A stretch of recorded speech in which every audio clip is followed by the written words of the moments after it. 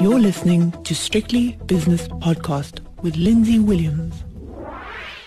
The JSE has opened its doors for another day, so it's time for the opening with myself, Lindsay Williams.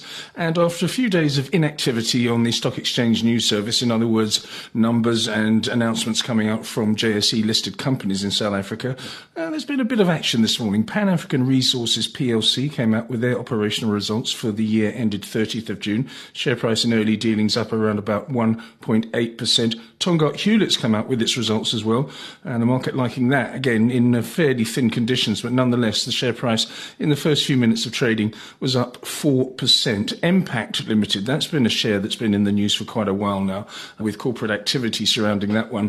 Further trading statement for the 6 months ended 30th of June came out at 8 o'clock South African time, and the share price currently, or 15 minutes ago anyway, up 6.25%. Some things going on there, and I'll talk about those with David Shapiro and Nick Kunze later on in the 5 o'clock shadow. Straight now to the spot prices. Now, the Rand's been in focus this week because of people say it's a political or civil unrest. I just call it just plain vandalism. But anyway, the point is that the Rand at one stage went to 1470. I think it was about 36 hours ago, but is now back, relatively stable, I suppose. It's around about 1442 currently. Dollar Rand is around 14.45 at the moment. British pound against the Rand 20.05, and the Euro Rand is 17.14 with the Euro dollar 118.60. British pound against the dollar 138.75. Last night in the States, records across the board again. Just below 35,000 for the Dow Jones, up 1/3%. The S&P, new record closing high, up 1/3%. Can you believe it? 4,384. The Nasdaq again higher, 0.2%, just over 14,700. In the Far East this morning, it's a similar sort of picture because we've got Tokyo up 0.5%, Shanghai up 0.5%, the Hang Seng up 1 2/3%, and the all-share in Sydney is a laggard, but still managed very small gains. On the commodities markets, the gold price is $18.11, up $4.50 an ounce. Platinum up $29 an ounce to $19 an ounce, and palladium 2,852, which is down $5.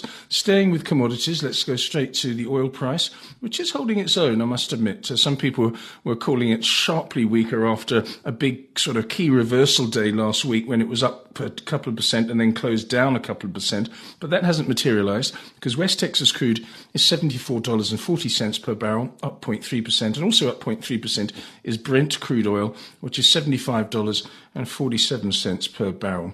The US 10-year Treasury yield is slightly higher, the yield that is, 1.375%. The South African 10-year yield is also higher, 8.955%. That's obviously linked to what's going on in the country, the violence that is, and also the weaker Rand as a result of that violence. The CRB commodity index, it's bouncing. It's just over 226, got down to 222 late last week, so it's doing rather well. And Bitcoin, not having such a good day. It's down 3.5% to 33,200. S&P futures, just for reference, just down 7 points to 4,370, or 0.2% weaker. So not much going on there. On the upside on the JSE this morning, after around about 20 minutes of trading, Equitas is 3.9% higher, Karoo up 1.9%, Prosus 1.8% to the good, and Naspers, sister company, up 1.5%. And on the downside, it's looking like Harmony is the leader on the downside at the moment, down 3.1%. Goldfields 3% weaker. Anglo Gold Ashanti down 2.6%. So the gold counters are not doing well, despite the fact there's very little going on the bullion market itself.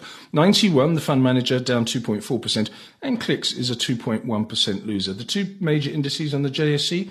Well, after a really good day yesterday, the all-share is essentially flat at 67,258, and the top 40 index is also the same, flat at 61,056. I'll be back with a 5 o'clock shadow later on, and also with It's My Money, so watch out for those two. The views and opinions expressed in these podcasts are those of Lindsay Williams and various contributors and do not reflect the policy, position or opinion of any other agency, organisation, employer or company associated with strictlybusinesspodcast.com. Assumptions made on the analyses are not reflective of the position of any other entity other than the speaker or the author. And since we are critically thinking human beings, these views are always subject to change, revision and rethinking at any time. Please do not hold us to them in perpetuity.